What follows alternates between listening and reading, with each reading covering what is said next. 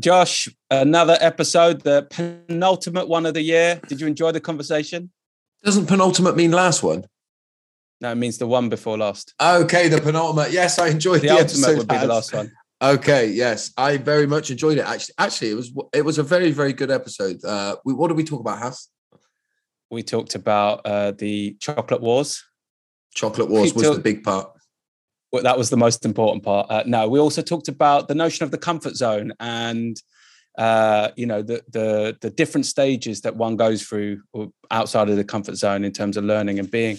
And then we also talked about being authentic and showing up and why it's important not to hide. I thought that was a really good conversation.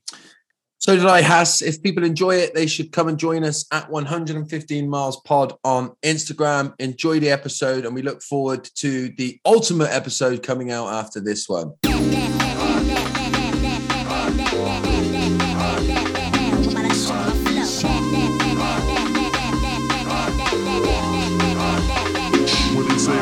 This is 115 Miles with Josh Connolly and Hassan Kaya. Growing up 115 miles apart, our lives couldn't have been more different, but we find ourselves today with many similarities and outlooks upon life. Join us on our podcast as we take a topical dive into life, work, culture, and everything in between.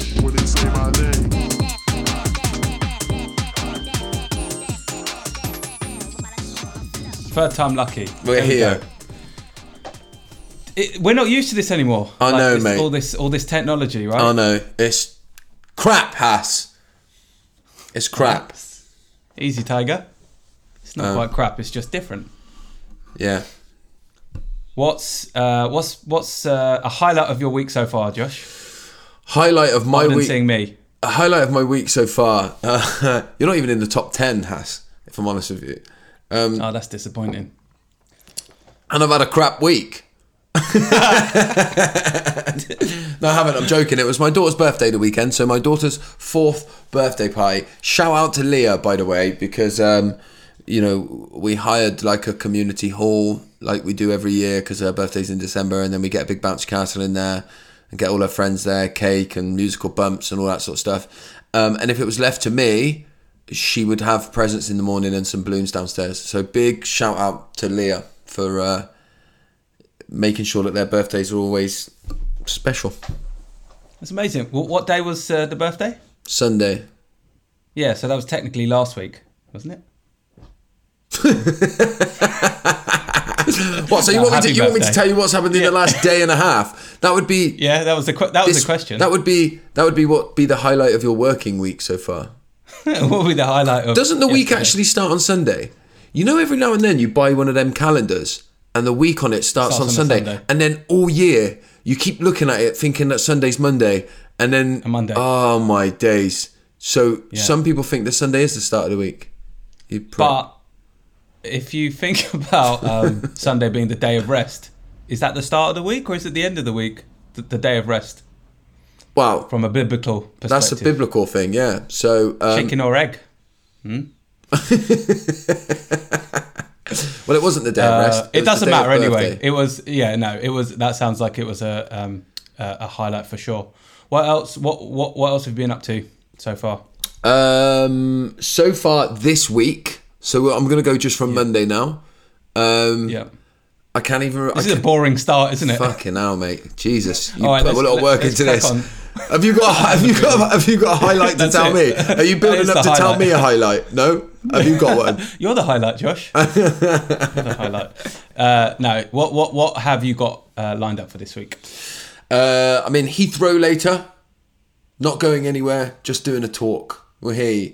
And other than that, a relatively quiet week this week. I'm out for lunch with somebody tomorrow, which will be very nice. Looking forward to it. But I'm sort of winding down a little bit to Christmas now. I've got a couple of things next week. I'm winding down. How about you, Mr. Rushed off my feet? Can't even stop to say hello half the time, Hass. Tell me about your busyness at the moment. The struggle is real, man. This is the last of the really busy weeks. Got a couple of workshops this week, and then next week we've got a few things going on, but generally speaking, it starts to wind down. So I'm looking forward to that. It's been a busy end to the year. I've talked ad nauseum about it on this podcast, probably bored everyone to death. But yeah, I'm very much looking forward to the break. Other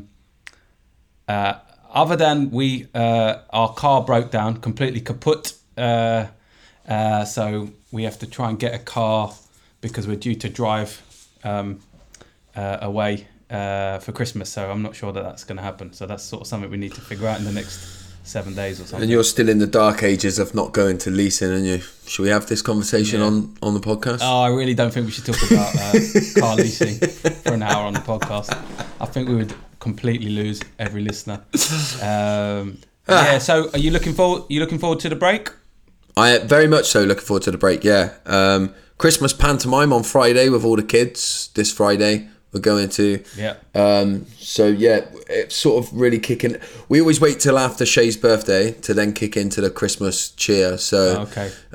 Decorations go up after Shay's birthday. They went up yesterday. Yeah. Yeah. And then yesterday, which was the start of the week, second day of the week, Josh. Sunday night, I did my absolute backside in with a load of roses, chocolates. I got the first box. You needed to explain that, yeah. Okay. We need to talk about roses. Hang on. Roses is like probably one of the worst of the Christmas chocolate. All right. Well, listen. You're not allowed to have celebrations or heroes, right? Because why? Well, because they're like new. They're like 2001 onwards. So let's talk. So you're just talking about Quality Street or roses? Yeah. But then roses. We just allowed those two, but I'm not interested in your but. My but is the tin foil that they used to wrap the chocolates in? Yeah. Is that bad for the environment? Yeah, probably. It is. Yeah. Good point. Well, no, I'm asking you. Recyclable. It's not.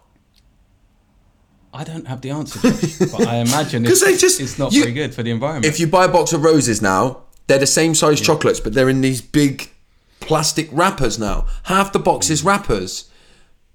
I'm not happy about it. Also, the boxes used to be tins, didn't they? Yeah. They were much better when they were tins. Yeah. And then and after you'd had all the roses and that, you'd think, I'll keep that because I might put some screws or something in it. Yeah. You can't do that anymore. Yeah, exactly. I've got an old tin in the shed, innit? An old tin full of screws and that. Yeah. That you never use because you don't do DIY. Exactly.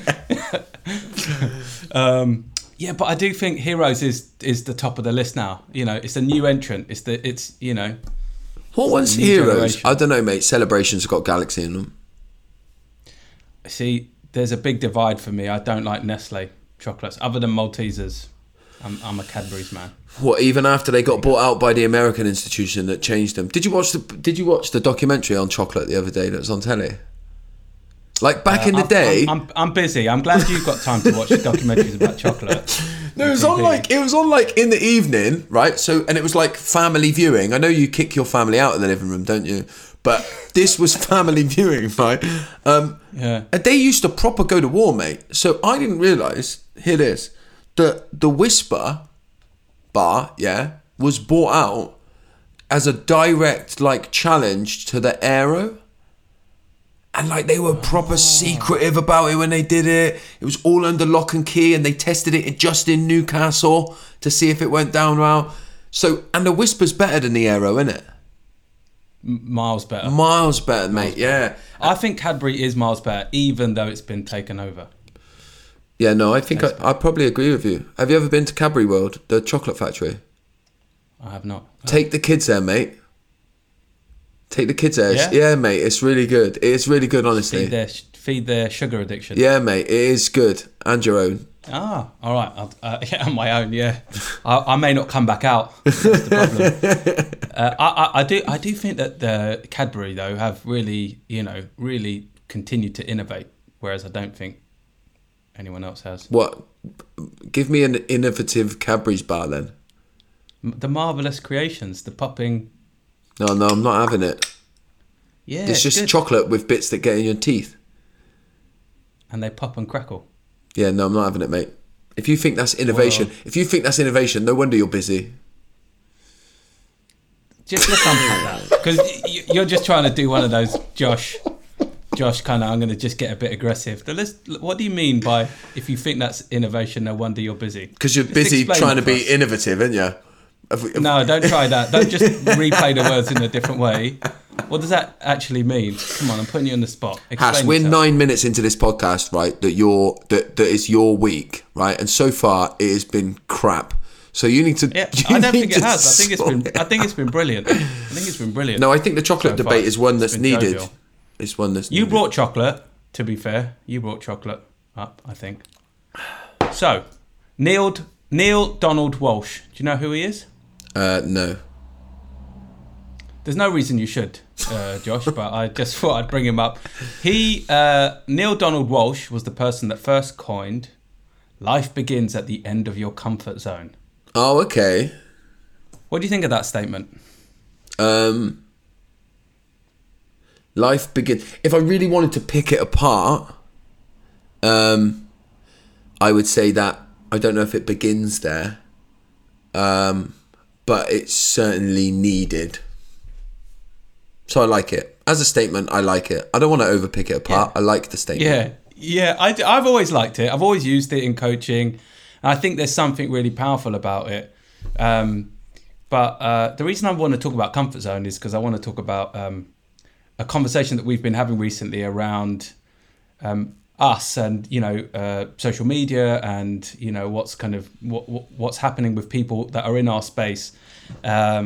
Around like pushing the boundaries of their personal branding and marketing and using things like Reels and TikTok and stuff like that.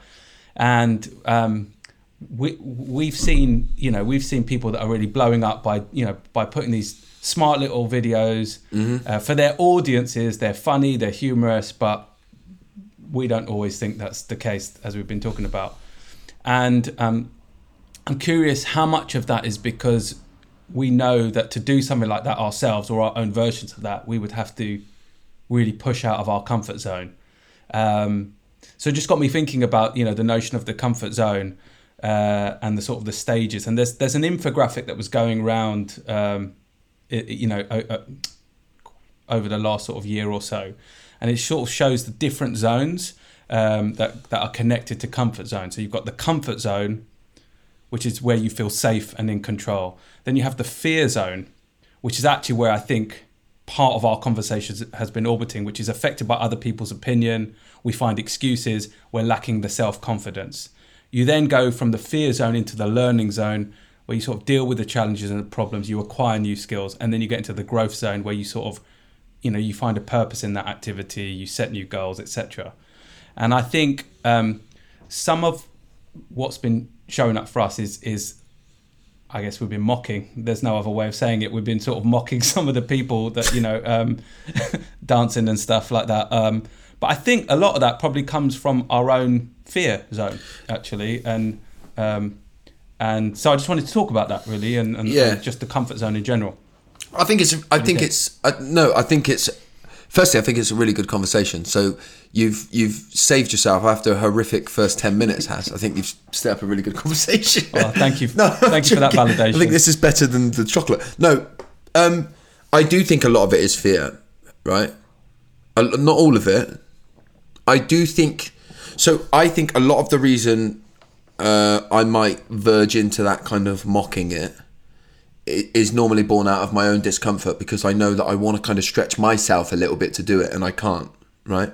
But to take the stretching analogy, I do think some people do overstretch and almost sort of sell their soul in an attempt to kind of reach further with their things. And I think there is a difference.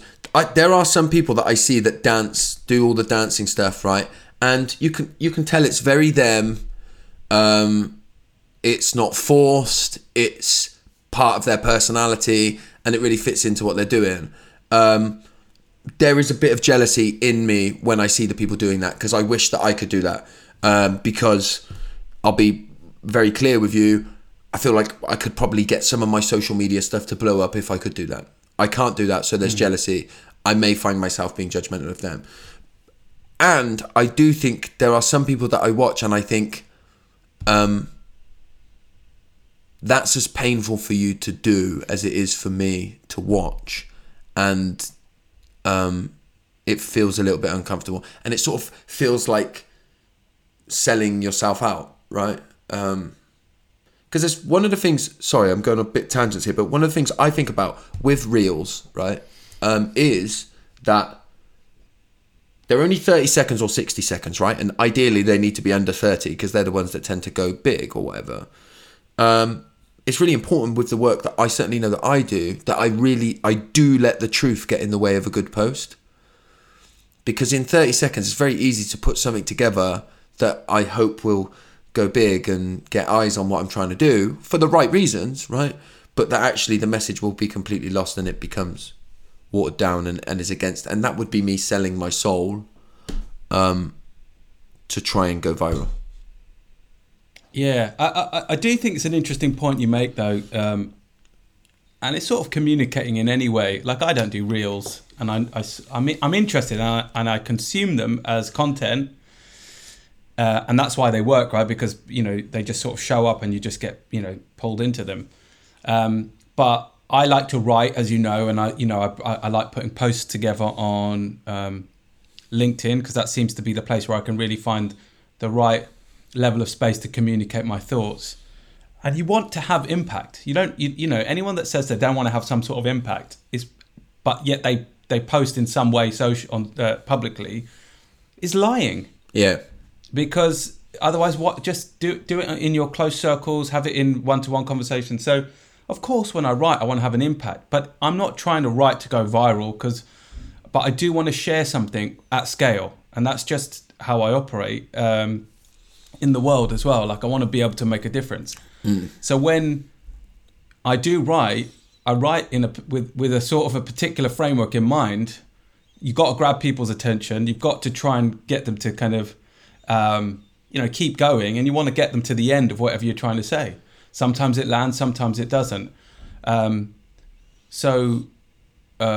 Sometimes your message does need to fit the framework to enable you to have that impact. So I sort of can see where it comes from. Yeah, and there's definitely, there's a middle ground here, isn't there, right? I know for me, when I first started doing this work, I did a lot of almost oversharing online that was driven solely by people were listening to me. I felt like I'd never been listened to, and I was loving it. I got addicted to it, yeah. So I was literally trying to go viral, trying to get posts, because I was consumed by getting the likes and stuff like that. And I think all of us, if we were being totally honest, can find ourselves pulled into that. It's an amazing lure, right? I've had I've had quite a few things that have gone viral, right? Actually, what happens for me is at the beginning, I love it. It's exciting. It's like, wow, every time you go on there, there's just more and more stuff. And then actually, every time I've gone viral with something, I don't go on, I get to a certain time of the day and I don't go on it for the rest of the day because I feel overwhelmed and it makes me feel icky and horrible, right? Because it's too much. But that lure and that pull is always there, right? And so it is making sure for me that I get the kind of the medium right, because it's like you say, we believe in the work that we do, right? I think I believe in the value of the things that I'm trying to share, and I want to get that to people, right, as much as I can. And that means, like you say, you don't want to get stuck in the past. Do you know what I mean?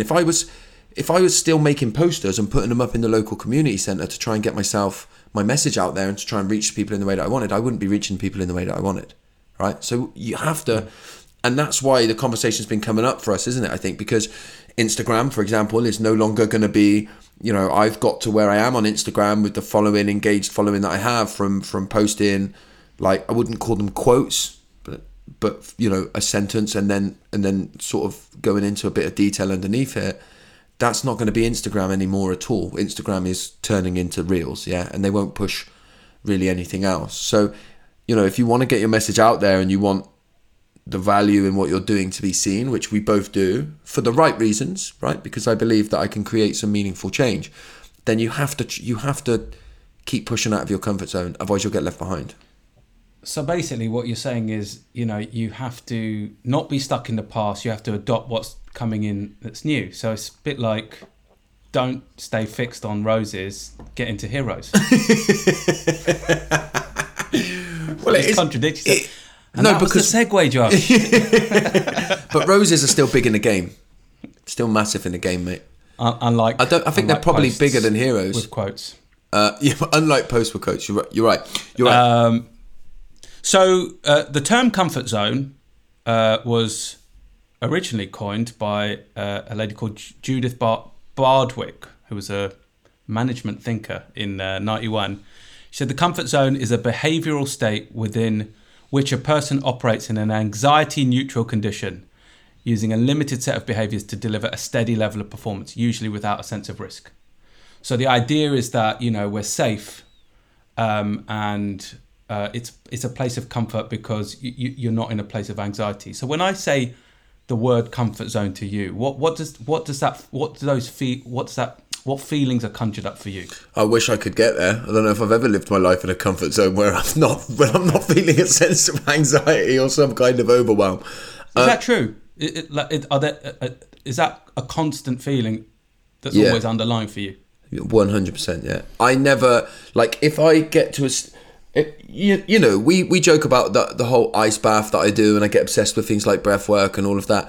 That's because they do bring out the opportunity for me to feel very close to not having some kind of anxiety or overwhelm. I mean, I genuinely do live most of my life. It's a constant for me. I have to work really hard to not be in that fight or flight state all the time. However, I do know, with the work that I do, for example, if you look at when I first started doing what I was doing, I was well out of my comfort zone, delivering workshops and all that sort of stuff. I feel much more in my comfort zone now, delivering my resilience webinar, for example. I know that's my comfort zone because if I'm doing that, I really don't fret about it. It's there and I'm about to do it. If I've put a new one together, whatever it may be, based on whatever anybody wants, then I'm well out of my comfort zone then, because then I'm in that fear stage before it, right? I deliver it a few times in that fear stage, and I can't remember what the next couple of stages that you talked about, but they resonated. Yeah. Before I get to that, it becoming comfortable to deliver that too. Yeah. Yeah. I think I grew up spending a lot of time in the comfort zone. And inadvertently, unwittingly spent time in the comfort zone, and I think that's really formed part of my narrative, which may seem odd if you look at me from the outside, because I've had a successful career. Who are you looking at? No, nothing. It's my window's just here, isn't it? And I hear stuff and I think someone's pulling up. No, it's going deep there. Oh, I'm listening. I am listening. No, I know. Just kidding. Sorry, what are we talking about again? No, I'm joking. And so on the outside looking in, you might think, well, I've always pushed. And I've had a career, and we've moved, and we've had kids and all those sorts of things. I mean, that's nothing remarkable, but I know that I definitely put things off for a long time before I really feel ready to kind of step out of the comfort zone, to use the common vernacular. And it will take me a long time. But once I get going, I sort of often go, oh, why have I left it so long? Why didn't I do this before? But I really stay in that state of comfort for a long time, which might sound odd to come from a coach. But the reason I wanted to bring this up today is because I don't think it is about breaking out of your comfort zone. But actually, what I love about that sort of those stages is it's about expanding your comfort zone through growth and development. So it's not that I don't want us to get to a place where you push yourself and be in constant anxiety like you talk about. But actually, you've got to kind of go through that period, the fear stage, to then get into that new phase, which I talked about, which was, the learning zone. And that's where you expand your comfort zone. So actually what you're doing is you're building the skills, you're building your knowledge, and it gives you more confidence to reduce the anxiety. You've worked through the fear stage, and actually it just it helps you to expand your possibilities. Yeah. So I love the idea of leaving the comfort zone first, but then in that learning phase, you then kind of get into that, in post that fear stage, you get into that learning phase, and then you grow even more. And I've realized that actually, if I think about my journey of going from being an HR director into coaching and doing that, and I feel really that's a comfort zone for me, and because I can show up, we can do the work. The fear zone for me is scaling and moving into the whole tech business side that is completely overwhelming at times, because there's a lot that I feel like I don't know. But I know that actually what I'm doing is, as I do more and I experiment more and I ask questions and I meet new people, I'm actually just extending my comfort zone. So I feel way more comfortable now thinking about the vision and thinking about what I'm going to do than I did even 6 months ago or 12 months ago. Yeah. So I think it's about expanding the comfort zone. Yeah, that's quite a simple flip, isn't it? Reframe or whatever. But I picture that in my mind of like, if the comfort zone was a certain color around me, say it was like, I don't know, like a warm red or whatever. It's not about spending my life stepping into the color out, stepping out, crossing that line all of the time. It's actually putting my foot there so that then that red kind of expands out all around me, so that I get to do more things and be more in my comfort zone. Yeah, I love that, man. I really like that, because it's quite a small thing, but it is, you always want to step outside of your comfort zone, but so that you can expand. Yeah, I really like that. Because you grow, exactly. And actually, because I've been using this term, life begins at the end of your comfort zone, because I do believe that we put those sort of limiters, but not because we don't want to do more, but because it keeps us in that sort of safe zone. And so what we're saying is, you've got to push yourself, but it feels like if you do that, you're in that perpetual state of fear and anxiety, but it's not. It's just to expand that zone, which is why I wanted to sort of talk about that. So if we think about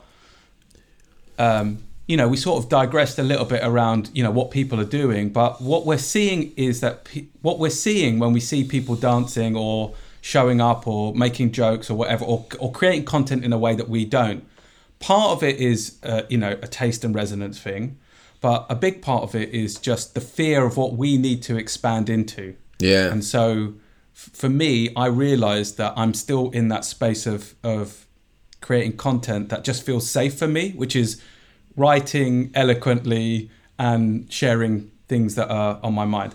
I don't really communicate other than LinkedIn, because that's my safe space. I need to head into that fear zone a little bit more and test a few things so that I can expand. And I may still just decide to work with LinkedIn, but my comfort zone will have expanded as a result of going into that sort of stepping out of that current comfort zone. And there is something to be said as well, by the way, for like another part of this is that the early adopters of those spaces are the ones who do really well in it, right? And so if you kind of spend a lot of time looking in on the outside, you miss the boat in terms of being able to kind of rapidly grow in that way. But there is something I would caveat it by saying is, there is something about making sure that as you expand your comfort zone, you do take time to enjoy the new comfort zone that you have created, right? Before you kind of start pushing into that next one. Because otherwise you can get always caught in thinking, I need to expand my comfort zone, I need to expand, I need to go further, right? And actually you miss the magic of where life is, right? Which is right now and in the present. And I think, something I've been talking quite a lot about in some of the work that I do, right, is how when I got sober, I thought my life would be like, I dreamt of having my own business and getting to travel the world, and to an extent that stuff's kind of coming true, right, or has come true with a lot of the stuff that I get to do. But the real magical moments for me, and I've talked a lot about this on the podcast, but the real magical moments for me is like when I come round and I'm playing Snakes and Ladders with the kids and I realise for the last 10 minutes I've just been doing this, right? Or when I am sort of a little bit through a day and I think just I'm going to put everything down and go and pick the kids up from school. Like if I'm always trying to step out of my comfort zone all the time, I'll miss all of that. And one of the main reasons I wanted to do what I do today is to create more space for me to be able to be who I'm supposed to be, right?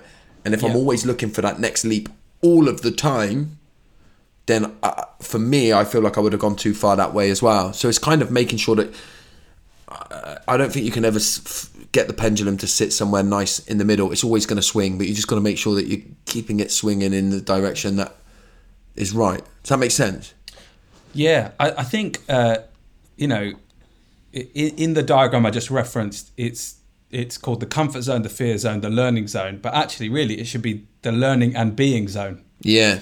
And that's it, really. So I think that's the benefit of what we're talking about, is not constantly being out of comfort zone, fear, back into comfort, fear. But, you know, that's a really kind of stress-inducing way of living, isn't it, really, if you think about it. But actually the learning and being is really important, where actually you can that's where you're expanding, where you're growing more. So if we think about your journey, when we first met each other, the notion of doing workshops to corporate organizations was beyond the realms of your possibility, right? Or what you thought was possible. And when you started doing it, it was a very scary experience. But then the more you did it, the more it went from being sort of an almost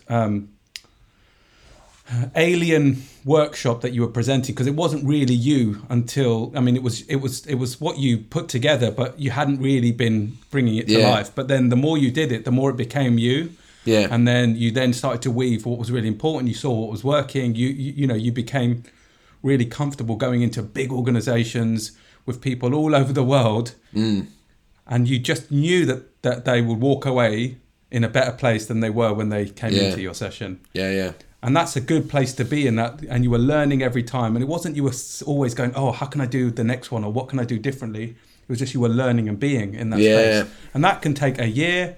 That can be 6 months. It can be 2 years. It doesn't matter. There's no time on that zone, I think. Yeah, no, so true. So the sort of the notion of anxiety and performance is not new. It didn't come up with a lady who came up with the term comfort zone. Actually, there was a couple of guys. I'm just going to read here. Robert Yerkes and John Dodson studied the link between anxiety and performance, and they were looking at mice being motivated to complete mazes when given electric shocks of increasing intensity. But up to a certain point, they began to hide rather than perform. So as the anxiety was increasing because of the fear of getting shocks, they then just hid because they knew what was coming, and they built up this knowledge. And so they came up with this thing called the Yerkes-Dodson law, which is the sort of the axis is, on one side is performance and on the other axis is anxiety. And so what happens is, in the beginning, you have a period of boredom. That's where we're in that comfort zone and we're just kind of getting on, we're just doing things, and we sort of start to feel a lack of challenge. And then what happens is your anxiety increases as your performance does. And there is an optimal point where it's just the right level of stretching your performance and stretching that place of not knowing, the anxiety. But then if you try and operate too much longer and push your performance and keep pushing that space of anxiety, you then set into this place of panic. So you've just got to find the right sort of levels for you at the right pace. And it's a really interesting kind of way to look at it. Yeah. No, I love that. That makes sense. So as we think about you and what you need to do and what I need to do in terms of our moving out of the comfort zone, what do you think you need to do differently? From a work perspective? Yeah. I think I need to sort of think slightly bigger and start to try and think a little bit more ahead of myself. I have a tendency to kind of like just do the next thing and just try and do that and do it really well. And then I don't kind of get too much of a vision of who and what I could potentially be and potentially do. So I do think I need to do a bit of that and go back to dreaming bigger again, rather than, because the comfort zone that I've built is quite comfy, right? And like in boxing they say it's a lot harder to get motivated for a fight when you're, waking up in a silk gown or something like that. Yeah, in silk slippers. Yeah, because they say when do you have a silk gown and silk slippers then? Is that what you're telling us? Yeah, obviously, yeah. Have you not got that? Have you not got that? Josh. Mate, if the tech stuff goes well, you'll get some. It's not my look. Not my look, bruv. But it is true. I'm sort of doing all right. I'm doing well. And I'm very comfy in what I'm doing. But I do, there's more for me, and I want there to be more for me. And it's just to make sure that I don't lose sight of that. Does that make sense? Is that a good enough answer? Yeah, it does. It does. And I mean, I think the point of comfort, bringing up comfort zones, was just to show that it doesn't have to be this place that's binary, that you either live in your comfort zone or you don't. I think what the point is that we just we have to go through that period of not knowing, and then once you understand the parameters of that, you then you start to learn and grow and expand a bit more. And I think I definitely play in that zone sometimes for too long, and that's said without judgment against myself. I just better understanding of myself. So I think people will probably resonate with some of this, because that those things that you tell yourself, I need to do this, or I should have started that, or I regret not doing that. Actually, it doesn't need to be that significant. You just got to start testing the water a little bit. Yeah, and the best things in my journey in terms of the work that I do, the best things, the best moments are born out of those when I did something that I was really scared to do, and you're thinking, I don't know how this is going to go, right? They are the best moments when you come out, that's when you're on the most high and you're most buzzing, because you just did something new, right? And it come off and was amazing. So yeah, I think a lot of people will resonate with it, because it's so easy to live in that, in the comfort. Cool. All right. So you had some new photos done recently, didn't you? Yeah. Yeah. What of it? Why are you laughing? Yeah. What of it? What are you laughing for? Are you happy? You happy with the photos? Listen, I think they're good photos. I never look at a photo of myself and think I look good in it, which is kind of difficult when you're trying to pick. Because you don't look good in it. No, you do. You look dashing, a lovable rogue. But just, describe the photo that you showed me today. Okay. It's me in a Fred Perry collared t-shirt. I'm wearing the Fred Perry collared t-shirt exactly how it was designed to be worn. You're filling it out in the belly region. But my tattoos are out. Is that what you're talking about? Yeah. My tattoos are out. And a St. George tattoos? Flag that I've got tattooed, that we've talked about previously on here, I think, haven't we? Yeah, we have, is out on my arm, on my, and it's a big St. George flag because it's on my bicep. Yeah. It's huge. It's too big for the screen. No, I sort of didn't even let you know that I was going to bring this up, but it feels very relevant and topical. But Josh and I were having a conversation about whether that tattoo of St. George's flag, which we have talked about in the past, whether that should be on show for your profile pic. And I said to Josh, there will be some people who don't know you that will judge you based on that. And you then came back and said, well, actually, I'm at that point in my life where I don't really, I don't care for the opinion of the people that, I don't want to put words in your mouth. So, you something like that, yeah. The inference was something along the lines of, if they're not on my journey with me, then that's okay. I think that's kind of the inference that you're saying. And then I said to, that I think, from a values perspective, that's amazing. But from a kind of a business perspective, it's worth a second thought. And I just wanted to bring that up as a topic, not necessarily about your tattoo, but more around, like, can we really be our full authentic self in the public domain, and should we care about judgments that other people make? So what do you think about that? I think. P.S. Do you mind me bringing that up? No, I was going to text you earlier. And say one for the podcast. I think if I was just starting out, I'd be more concerned, right? So there's a certain amount of I'm doing all right at the moment. So if people want to judge me, then I can be a little bit like, judge me. I don't need you, right?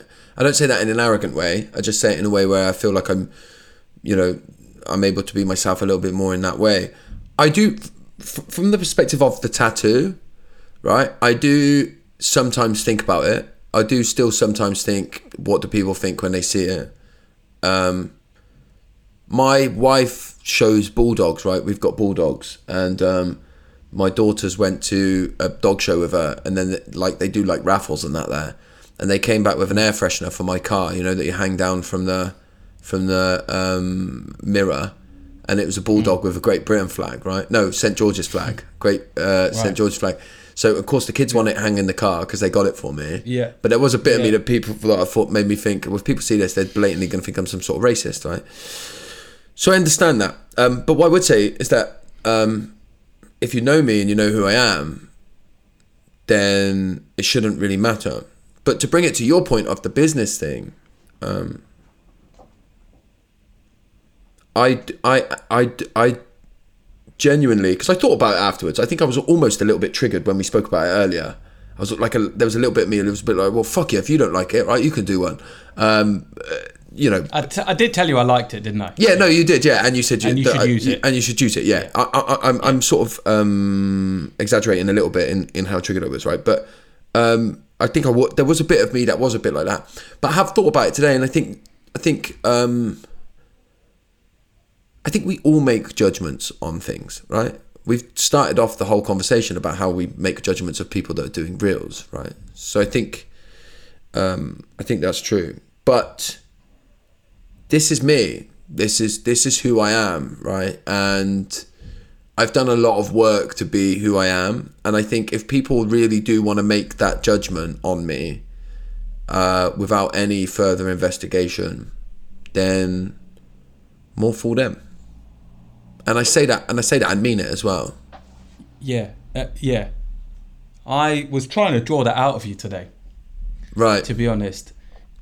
And that's why I said you should use it, and I like it, because you have to show up authentically. And I say that really, I think we both have a position of privilege that we've partly worked for, on the most part we've worked for, but we have a position of privilege, which is we have a network, we have an audience, we have people that trust us in the work that we do. So we've earned those things, and so we can show up in our full authenticity and know that some people are going to be down with it and others aren't, and we're okay with it. But not everyone has that privilege, and so it's not as easy for somebody to wear their sleeves, in the same way. But even for those people, I really do believe that you've got to show up as your authentic many selves, as I've talked about in the past. You've got to be able to bring everything that you can, but otherwise you're living a shadow and you're living to other people's judgments and subjectivity, and we got to move on from that, because that's what holds people back. It's what holds people back, particularly from if you don't come from a position of financial privilege and you're coming into the work world. It's those things that hold you back, that you think you have to look a certain way, you have to behave a certain way, and we've got to break free of those chains. And there will be some people that just will look at that photo of you, Josh, and go, "Oh, he's a blatant racist. I'm not going to." Yeah. But we want to encourage the people that will be curious to say, "Oh, this guy says he's a coach. He's into resilience. He does all this breath work. He works with all these big companies, and he looks like that. Oh, that's really interesting. Let me go and find out his story." Yeah, that's the kind of people that we want to try and we want to shift the perspective. But I wanted to ask you the question because I wanted you to embrace it and say, "Yeah, that's how I feel." Yeah, and it's like I say, it has taken me a lot of work to get there, though. Especially in the corporate world, right? I was, goes back to what we were saying when we were talking about the beginning of my journey at the beginning of this episode. I had no idea how to be in this space, right? And I thought I needed to be a certain way to be in the space. And actually what I've been able to do over the last few years with the work that I do is become me and unapologetically me. I had a massive experience when we started this podcast at the beginning. I don't know if you remember one of the first few episodes that we did. And I was down, I was getting a lot of stick online about some sort of political rant I'd had. And I'm much more comfortable today with the fact that that's what I'm like. I say things and go on little rants, right? I do that. And then ultimately, but what I do know about myself is that I have the curiosity to come back to who I am and to explore the things I said. So I am much more today, much more unapologetically who I am. But I think the point you make about privilege is really important. Not just the kind of privilege that we always talk about that I've got because I'm a white male, but I do mean the position that I've carved out for myself as well, and all of that work has meant that I can be unapologetically who I am because of the audience that I've established and because of the work that I'm now doing and the partnerships that I have. Yeah, agreed. I think also we were extremely tentative about how we showed up on this podcast originally, because a big part of us wanting to do this was to show our many selves, our whole sides, not just the necessarily the professional side that shows up. And I think that has given us more confidence. We link back to comfort zone. We stayed in our comfort zone for a long time. We then went into the fear zone of becoming podcasters. Then we expanded our comfort zone to share our points of view. It's expanded not only what we talk about, the different perspectives that we challenge each other on, but also that then comes back into the work that we're doing. So I think, it was clearly very cleverly designed, me talking about all the bits and pieces today. But in terms of comfort zone, I knew exactly where I was going the whole time. Don't be fooled. But, I think, even in showing up, and wanting to show up, who you really are, and if you felt fear around it, you've got to go into that fear zone and just really start to just test it. And if that means having a work, if it's something in the workplace, having a conversation with some people within the workplace to help you feel more comfortable in that space, go into that fear zone and then go into the learning zone. But the more connected you are to your authenticity and your purpose and your integrity, the better you'll feel. It's less hard work. You'll enjoy life more. You'll get to be, all of the, you get to, live all of your possibility in that space rather than in a place where you have to hide. So I would definitely encourage people, understand it's a very unique journey. For us, it's different for somebody who's just starting out, but you got to find your fear zone and get into it and then move into that expanded living and learning and being zone. Yeah, amen. And then that's what allows you to do that unapologetically authentic stuff, right? Yeah, 100%. Yeah. Completely off key here. You don't have any tattoos, do you, right? If you had to get a tattoo, what would you get and where? And that question is to lady number 2, please. That sounded like Blind Date, didn't it? Yeah, Blind Date. No, go on. What would you get and where? Honestly, I haven't thought about this. I used to think about wanting a tattoo. So I think it would be on my chest. A little one, then. Under the rug. Just a small one. And what would it be? Sounds really corny, but I'd probably have no regrets tattooed. It's really boring. Turn it off. Stop the tape. Fucking. All right, I'd have an eagle. I'm gone. I'd have an eagle with no regrets hanging out of its mouth, coming from burning flames. How about that? Is that better? Josh is beside himself. He's so impressed with that. No, I've no idea. Don't ever get a tattoo. Was that a joke? No, I'm not. Yeah, it was a joke. I don't really know what I'd do. I don't think I'm a big fan of tattoos. I'm sorry to say, Josh. No regret. What? Okay, let's ask you. because this is digressing now. Compose yourself. What tattoo do you think I should have? I think you should get no regrets on your chest. No.